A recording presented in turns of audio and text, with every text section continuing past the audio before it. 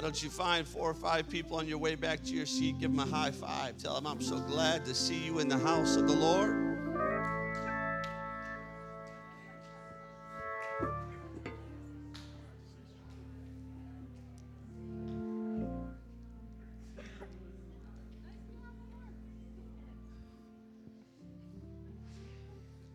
Amen.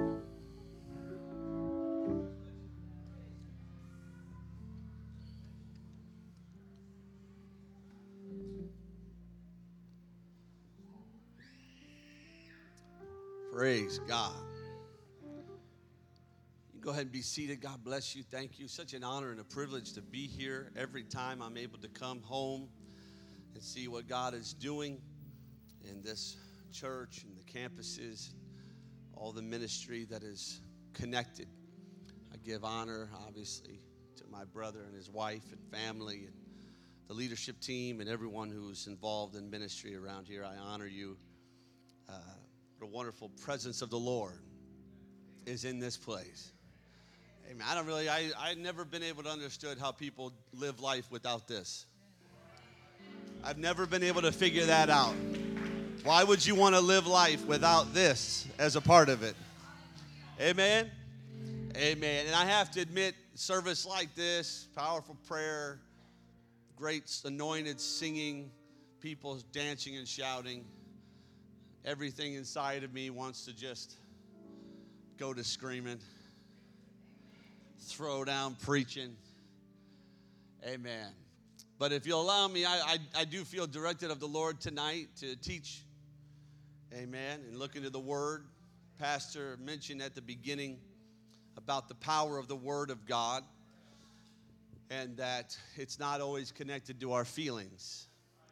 So that is illustrated right now because I feel like jumping off of this thing and spinning. But we're going to teach because that's what God directed us to do. Amen. You can turn in your Bible to the 37th Psalm. I'm not going to begin by reading a text, but there will be many scriptures that we're going to look at tonight. It's going to center around the 37th Psalm, and it's going to center around 4 words. Everybody say 4 words. 4 words that we find in the 37th Psalm. And a while ago, reading this just kind of grabbed me a little bit. I feel like there's some things in here that could help us, have helped generations, and will continue to help us because it is, amen, the Word of God that is alive and true. In some Bible studies or commentaries, perhaps, this psalm is given a heading. Maybe in your Bible, it's given a heading that God will not forsake His saints. That's worth just thanking God for right there, isn't it?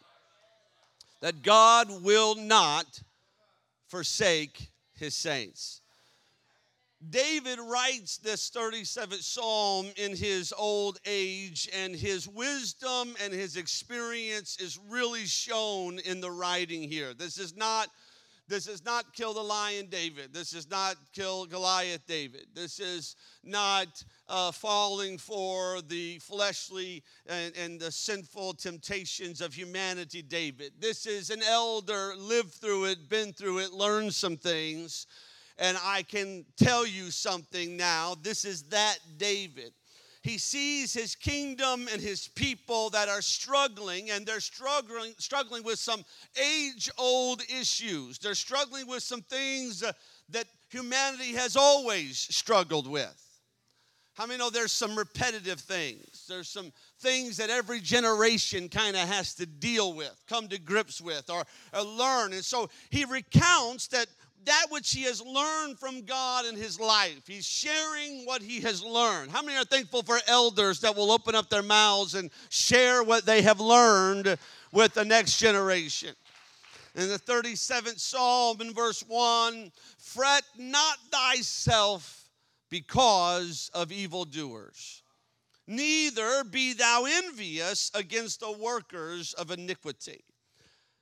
Now, we understand fret and envious are 2 different things, but the word fret in this context means to burn with anger, to burn with anger, which I find interesting because in my mind, when I read the word fret not, I don't think of something that intense. I don't think of to burn with anger. I think of fret as kind of a shallow emotion, a small emotion. But it is to burn with anger, and envious here means what we would think. It's a jealousy that is involved in their heart. The evildoers, the word as it is given to us is pretty plain. They were simply that. They were people who lived openly evil lives. Is any of that going on in our culture today?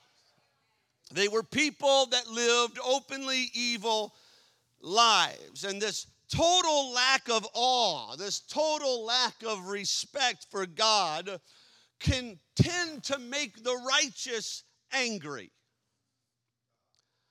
It can make us angry. It can really bother us to just see somebody so blatantly, just right out, boldly proclaiming something so evil or sinful.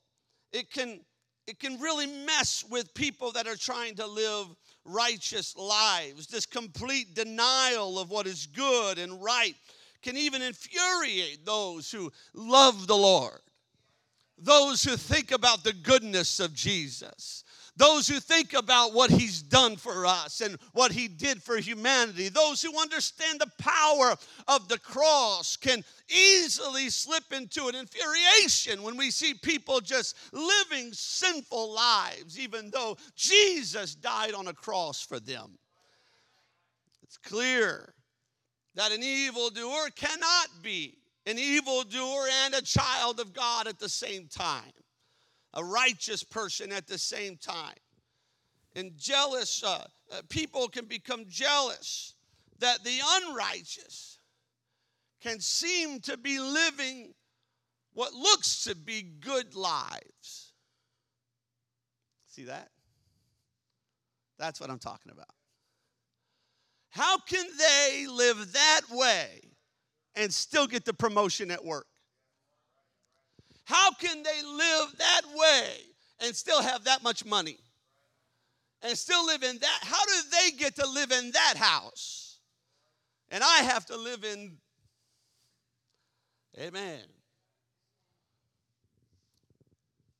It's clear that an evildoer cannot be righteous. And expecting an evildoer to act righteously is a fool's errand.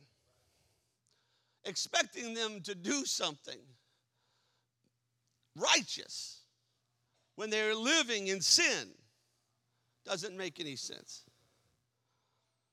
Oh, hallelujah. The question becomes why? Why does God allow them to live in such rebellion to him and his word? Why does God allow them to prosper on the pain of others? Why do they seem to have more or better than we do? Why?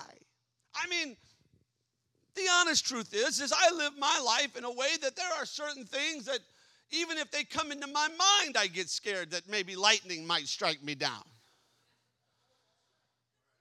And you know what I'm talking about. There are certain things that, you know, you're living this apostolic Pentecostal life and holiness and separation unto the Lord. And the idea of doing something even 1/1,000,000th of what they're doing. And you're thinking, man, if I did that, everything would fall apart.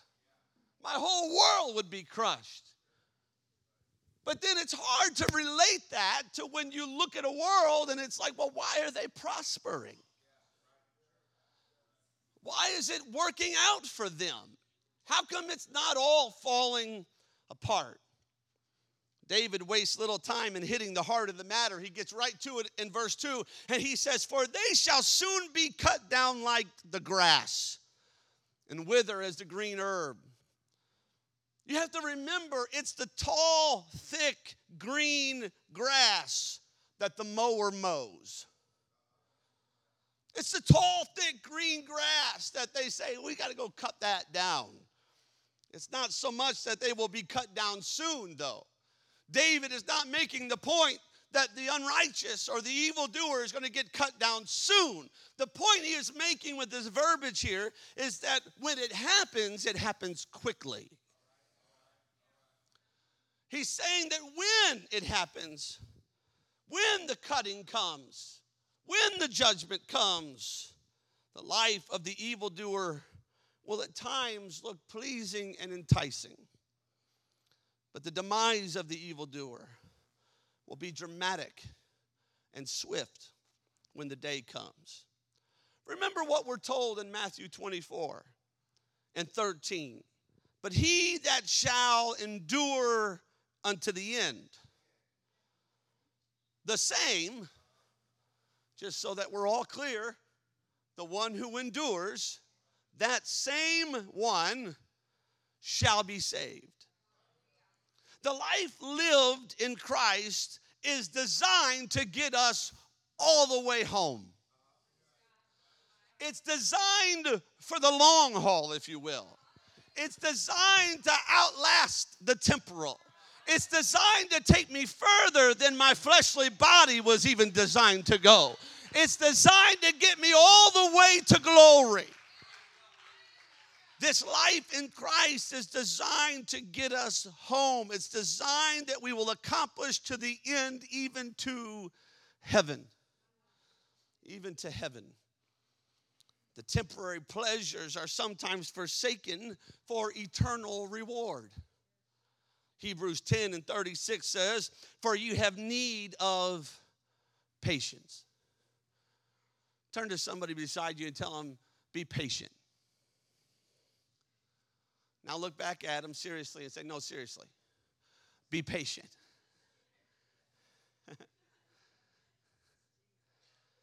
Because we have need of patience. That after, somebody say after you have done the will of God, you might receive the promise. My sister reminded us up here just a few minutes ago that the Bible's full of promises.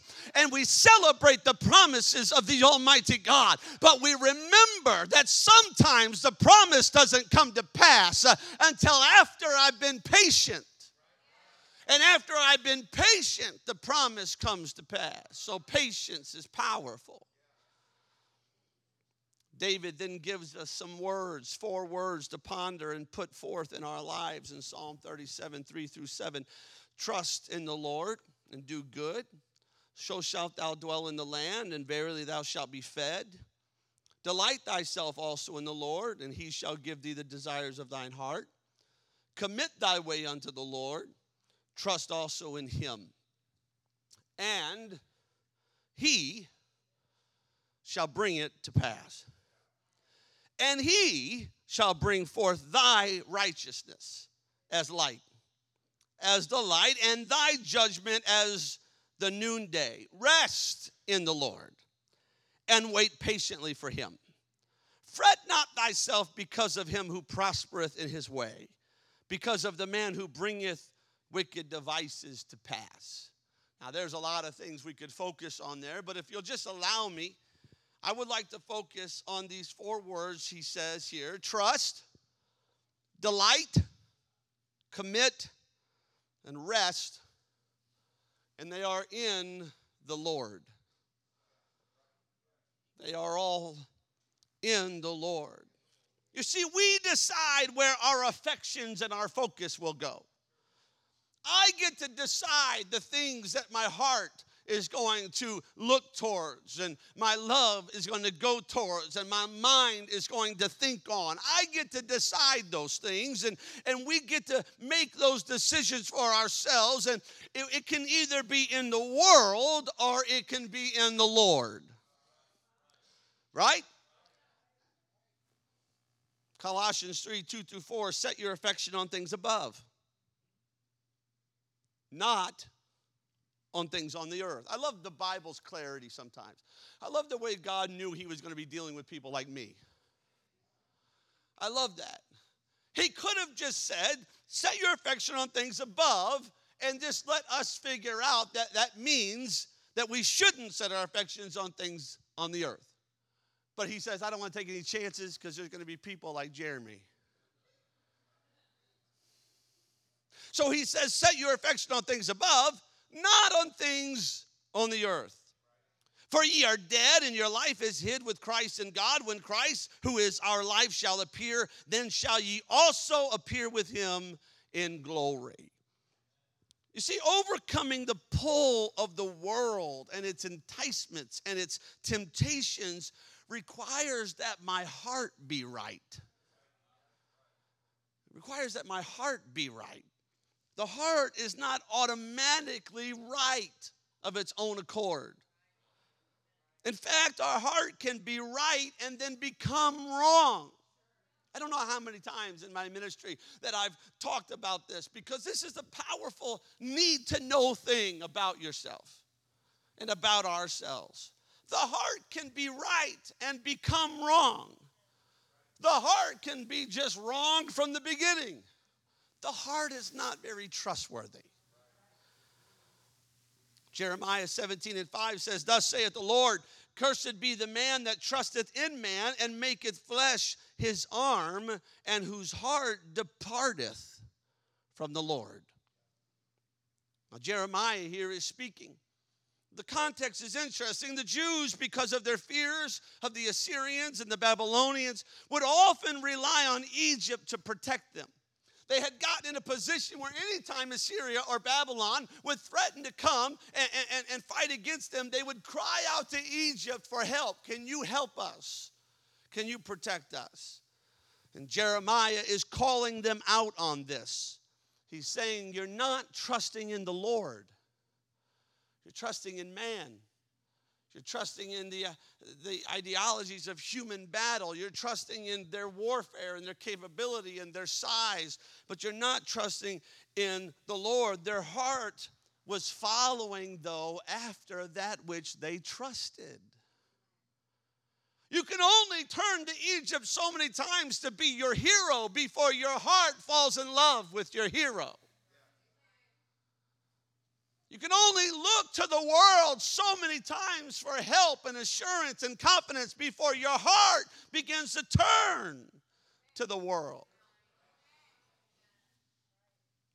The heart will seek security without considering the trade-offs that are being made. Oh, hallelujah. The heart will seek security without considering the trade-offs. The heart will obey whatever seems to be the safest approach. The problem is it's the safest approach on the surface. It's the safest approach on the surface. Where I live in Mankato, Minnesota, we have several rivers around us. A few of them come together. And the heat of the summer, yes, it gets hot in Minnesota. In the heat of the summer, some kids will always decide they're going to go down to one of the rivers and they're going to wade around it and swim in it. And every year, people have to be reminded with deaths or near-death experiences the absolute danger of rivers. The danger of rivers is because you cannot tell by looking at the surface of the water of a river how deep it is. And you cannot tell if it's the same depth here as it is right there. Because the nature of flowing water is the constant movement, and the obstructions that are always finding new resting places create eddies and flows and stuff, which digs out the ground as water begins to swirl, often under the surface. And so you can be walking in knee-high water and then just step into a hole. You can be walking safely and then just fall. And then you don't have any control. The problem is not only that the ground has fallen out from underneath you, but the water, which looked somewhat calm on the surface, is actually having a tornado effect under the surface. It's very hard to get out of it. The heart will obey whatever seems to be the safest approach on the surface. Jeremiah goes on to illustrate in a way for us to understand in verses 5 through 8, thus saith the Lord, cursed be the man that trusteth in man and make his flesh his arm. His heart departed from the Lord. For he shall be like the heath in the desert, and shall not see when good cometh, but shall inhabit the parched places in the wilderness, in a salt land, and in not inhabited. Think about this now. Blessed is the man that trusteth in the Lord, and whose hope is in the Lord, whose hope the Lord is. For he shall be as a tree planted by the waters. Oh, hallelujah. There are things that look real, but they're not real. You remember when you were a kid and you were driving down an interstate on a hot day, and you would see up ahead, and it would almost look like there was a lake that went right across the road. And you would think to yourself, we're going to drive right into a lake. But it never came. It was always just seemingly out of reach. It was like, I know it's going to happen, but it doesn't. And people wake up every day of their lives thinking, surely this is going to be the day when that thing that seems like was just out of my reach, that my heart keeps telling me is almost here, that it's going to be the day that I find this thing that my heart longs for so much, and yet they go to bed disappointed again because it's not real. But the Lord says there is a way to live your life where it is like a tree that is planted by the waters, and that spreadeth out her roots by the river, and shall not see when heat cometh, but her leaf shall be green, and shall not be careful in the year of drought, neither shall cease from yielding fruit. What do you want? Do you want to trust in the arm of the Lord and lean not unto thine own understanding, or do you want the mirage and the facade? I want to be planted by the river. I want to be able to spread out my roots. I don't want to worry when the drought comes. Oh, can I tell somebody the absolute value of being able to live in this climate and in this culture, but not have to worry about which way the wind is blowing, not have to worry about if it's a good season or a bad season, not have to worry about whether, oh, hallelujah, if the inflation up or the inflation down. Does it cost more or does it cost less? Why? Because I'm planted by the water, and my roots are out, and my leaves are high, and God's going to take care of his people. Oh, the arm of the Lord is strong.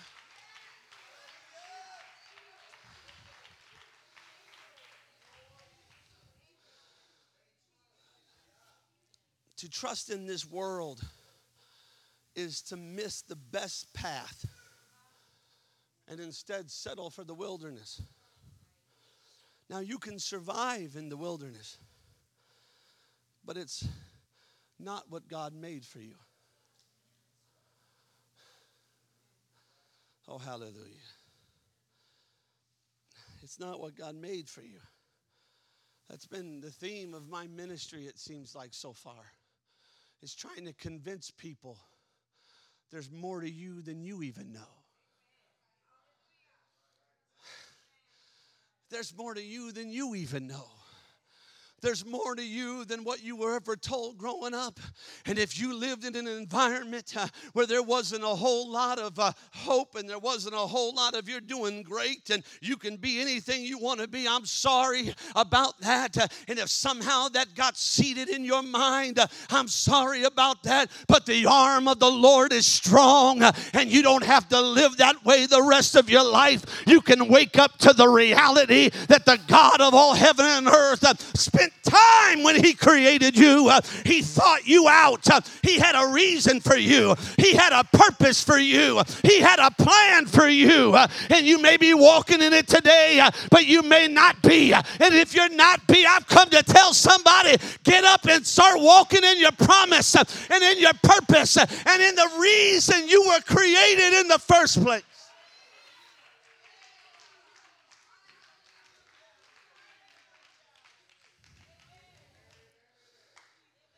You don't have to live a life where you are careful in the year of drought. Oh, hallelujah. Now remember, when I say that, I started out talking about patience. Remember, it's not like that wasn't a message I preached last time. Patience was part of this one. So what you are doing right now and what is happening right now may not feel like a tree planted by the water. Oh, hallelujah. My God, help us. But to trust in the Lord is to have faith that you can live above the realities of the world. Jeremiah says it plain in verse 9, the heart is deceitful above all things. It's not just deceitful. It's not just deceitful. It's desperately wicked. Desperately wicked. And then he says, who can know it? Who can know it? Well, you don't know me, preacher. I'm really in tune with myself. I mean, I'm really enlightened. The heart is deceitful and desperately wicked. Who can know it? Our trust must be in the Lord. But even beyond that, David says there is another level. Psalm 37:4, delight thyself also in the Lord. I'll go quickly now. And he shall give thee the desires of thine heart. Trust is an act of obedience. Everybody say obedience. Trust is an act of obedience, but delight is an act of emotional will. Emotional will. To seek my happiness in the Lord. Oh, hallelujah. When our happiness is in the Lord, then our heart's desires will follow. Let me say it this way. You don't follow your heart. Your heart follows you as you follow the Lord. Oh, hallelujah. Oh, hallelujah. God can give us the proper desires in this life because we won't be seeking after that of the evildoer. Once our obedience and delight is rightly in the Lord, we can determine our behaviors as well. Psalm 37:5, commit thy way unto the Lord, trust also in him, and he shall bring it to pass. There is a very real reason that our current culture struggles with commitment. Because hearts are after the world, and this world is ever changing. It's not the same. It's not even like, it felt like when I was young, the elders would say, oh, the world has changed so much. But when they would say it changed over like 50 years. And that would be nice. Just some consistency for 50 years. Now it's daily. The world changes its mind, its pleasures, its direction every day. You can't keep up with it. You wake up one day and you think, oh man, look at me, I'm right on, I'm good with the world, I fit the world. And the next day you wake up and you're the one being canceled. You're the one being cut off. You're not good enough anymore. It changes all of the time. And that's why people whose hearts are after the world struggle with commitment. Their trust has them living in the dry and the desolate wilderness. And nobody wants to live in a wilderness. So they keep moving and changing and rethinking. Commitment problems.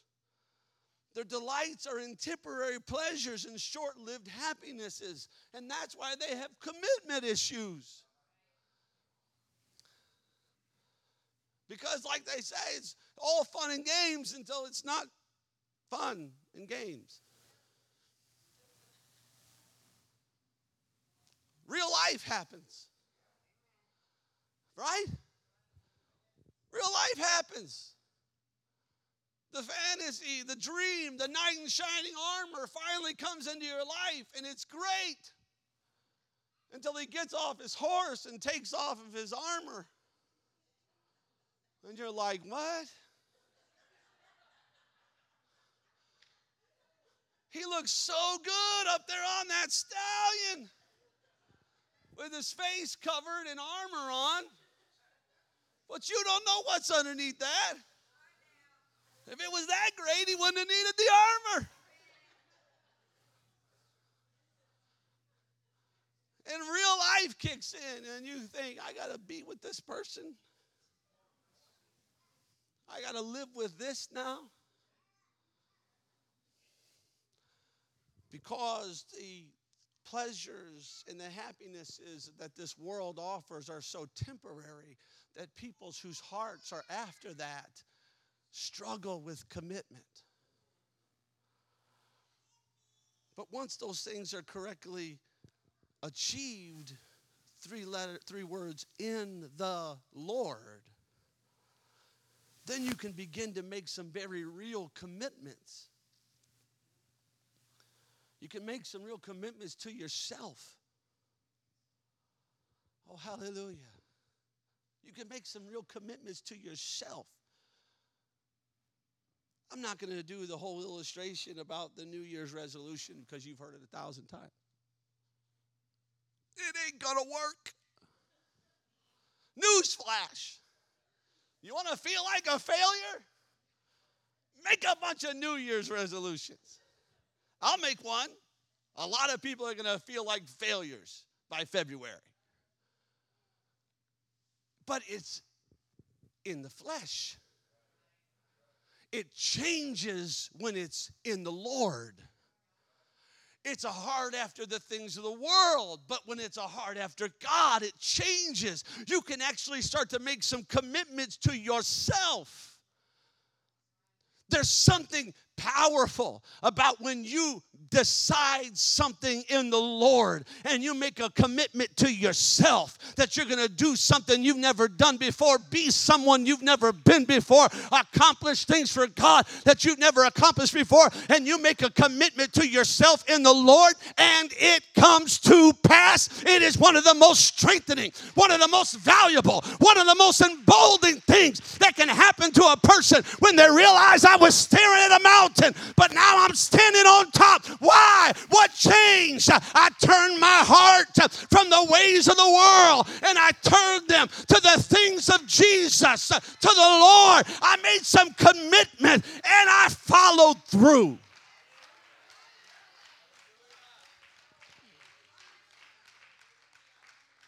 Make some commitments, some real commitments to yourself and to your future and to your relationships. You can make some real commitments. Instability is the norm of most people today because they are not in the Lord. The reality is that we make the commitments. We make the commitments. We got a few more minutes? We make the commitments. The Bible says, though, that he shall bring it to pass. That's the key ingredient. When we make commitments of ourselves, then we're the ones that have to do it all by ourselves. Right? But when we make it in the Lord, he says, I can help bring that to pass. The only way to achieve what you can do, the only way to achieve more than what we can do in our own ability, is to commit to the Lord and let Him take us beyond us, beyond what we're capable of.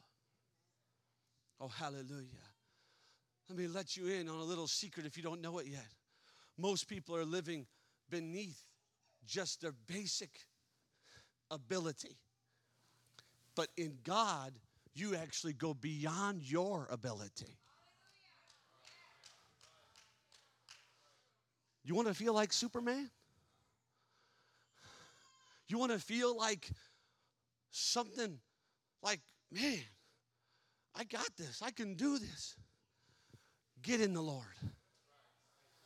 Get in the Lord. Turn your heart fully to the Lord. Give all of your desires and all of your strength and all of your ability and everything you've ever wanted to be. Give it to the Lord. Make your commitments unto God and let Him raise you up to the thing you are capable of your own, and then raise you up higher to the heights you never dreamed were even possible.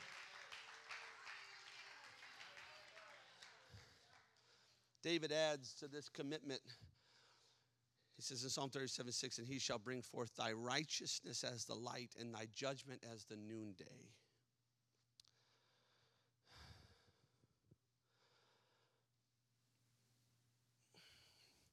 There's a great commentary on that verse 6.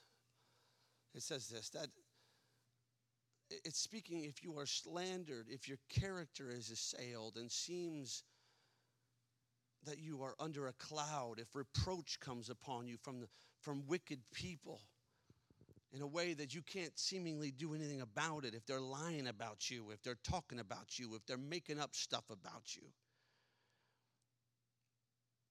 that it says if you will commit the case to God, He will protect your character. I love this commentary on this. He will protect your character and cause the clouds to disperse and all to be as clear in reference to your character and the motives of your conduct as the sun without a cloud. Oh, hallelujah. There are times in life, he goes on to speak about when man cannot meet the assaults that are made on his reputation, in which he cannot trace to its source the slanderous accusation, in which he cannot immediately explain the circumstances which may have served to give the report an appearance of probability. He doesn't know where it came from. He doesn't know how it started. He doesn't know why it looks like it could be possible when it's not possible. Amen. But in which he may be perfectly conscious. He is innocent. I did not have anything to do with that. And in such cases, the only resource is to commit the whole matter to God.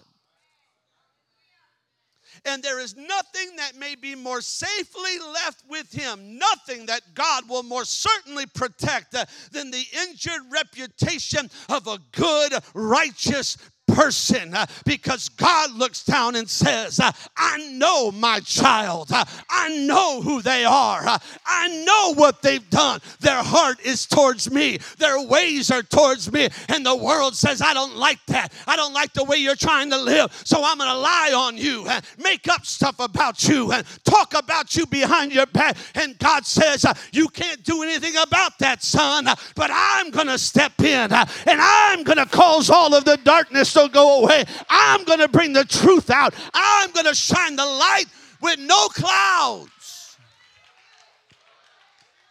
Oh, there are some benefits. The sister said it tonight. There are some benefits to giving yourself wholeheartedly unto the Lord. It's more than just speaking in tongues. It's more than just having an awesome church service. There are some benefits. When you serve the Lord has your back.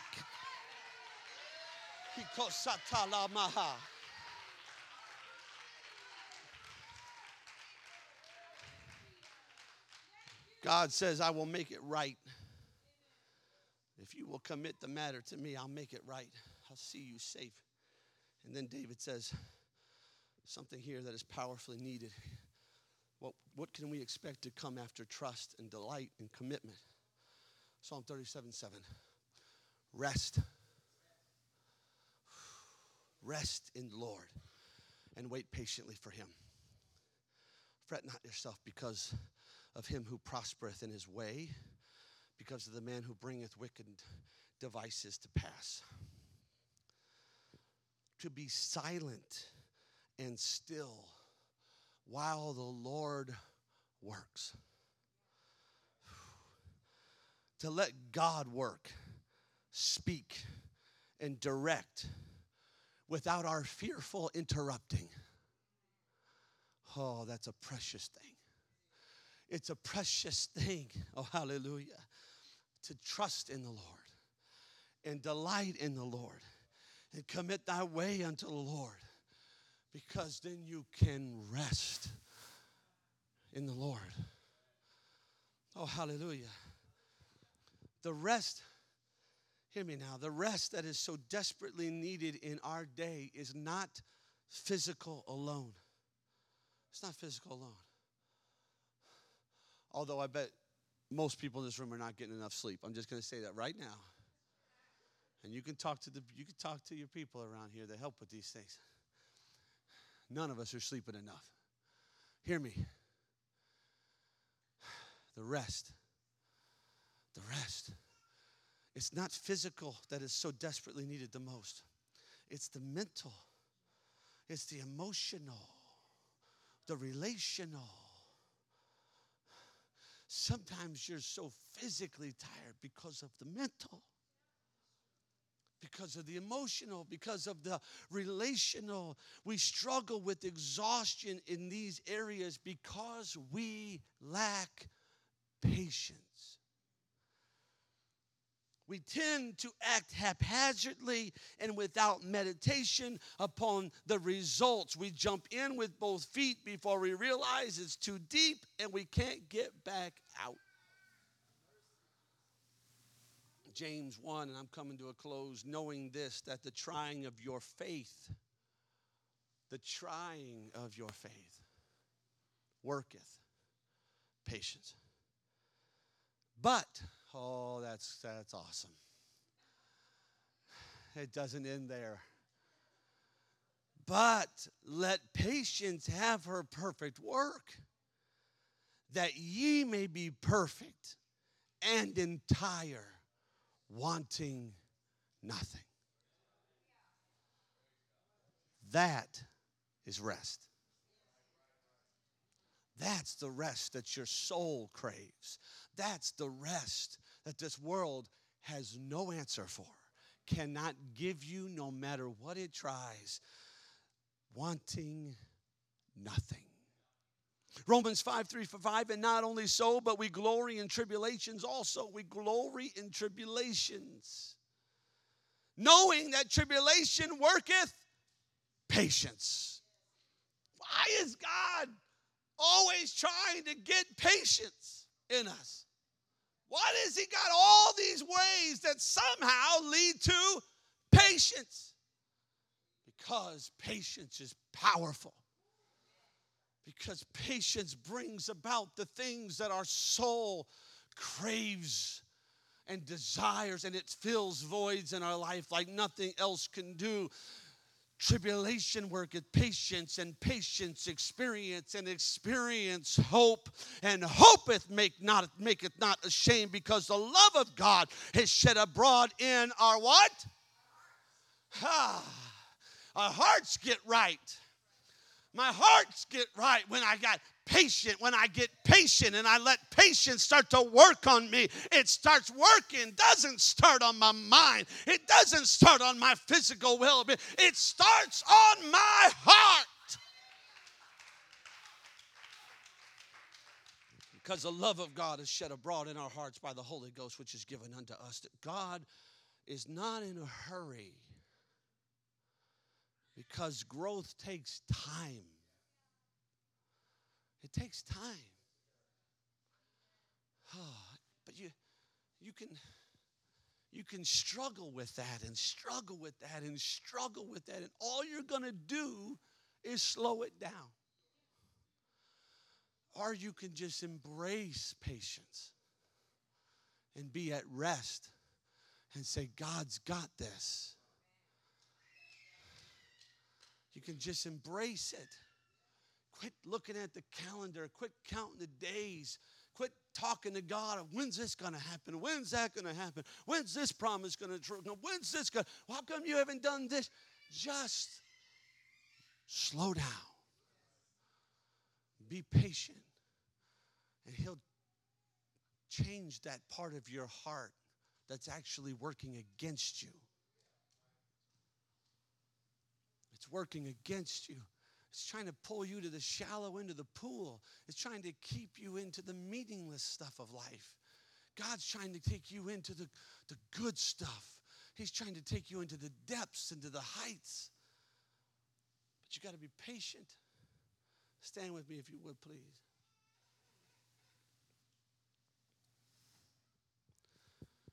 Hear this.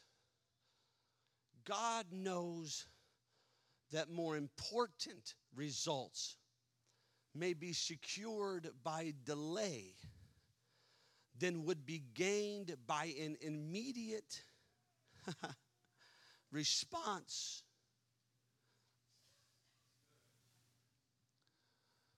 God says, I can just give you that right now, or I can work on your heart. And the more important thing is that he works on my heart. And all of the other things will come to pass. Because remember, he's the one in control of them coming to pass. He's in control of that. So David returns to where he started, 37, 7 through 9, last verse. Rest in the Lord and wait patiently for him. Fret not thyself because of him who prospereth in his way, because of the man who bringeth wicked devices to pass. Cease from anger, forsake wrath. Fret not thyself in any wise to do evil, for evildoers shall be cut off. But those that wait upon the Lord shall inherit the earth.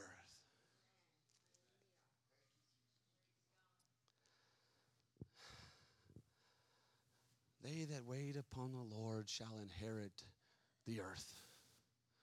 This thing is designed, this apostolic Pentecostal life is designed to get us all the way home. It's not designed just for today. It's not just about this year. It's not just about that. It's about all the way home. Can we lift our hands and close our eyes and just talk to the Lord a little bit? Hallelujah, Jesus. Hallelujah, Jesus. Hallelujah, Jesus. This would be a good time. If you've got some impatience in you, this would be a good time. Lord, I need you to work on my heart. If you're struggling with commitment, this would be a good time. Lord, I need you to work on my heart. Oh, hallelujah. Oh, hallelujah. Oh, hallelujah. Oh, hallelujah. Come on, let's just talk to the Lord a little bit. Just pray now. Just pray and talk to the Lord a little bit. What is the thing that you need? What is the thing that you got to talk to God about? Oh, hallelujah, hallelujah, hallelujah, hallelujah, hallelujah.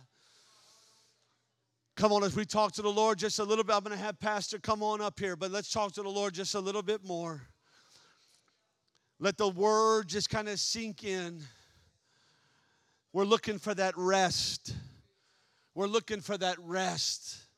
But there's patience. Patience is needed. Oh, hallelujah. Oh, hallelujah. Oh, hallelujah.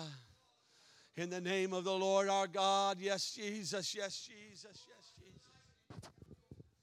Amen. I want to open this altar. Let's all come down and find a place to pray and respond to the word of the Lord. I mean, know the Lord has talked to our hearts tonight. Amen. Come on down if you're physically able, and just lift your voice, lift your hands, lift your voice. Amen. Let's respond to the presence of the Lord right now. Let's respond to the word of the Lord right now.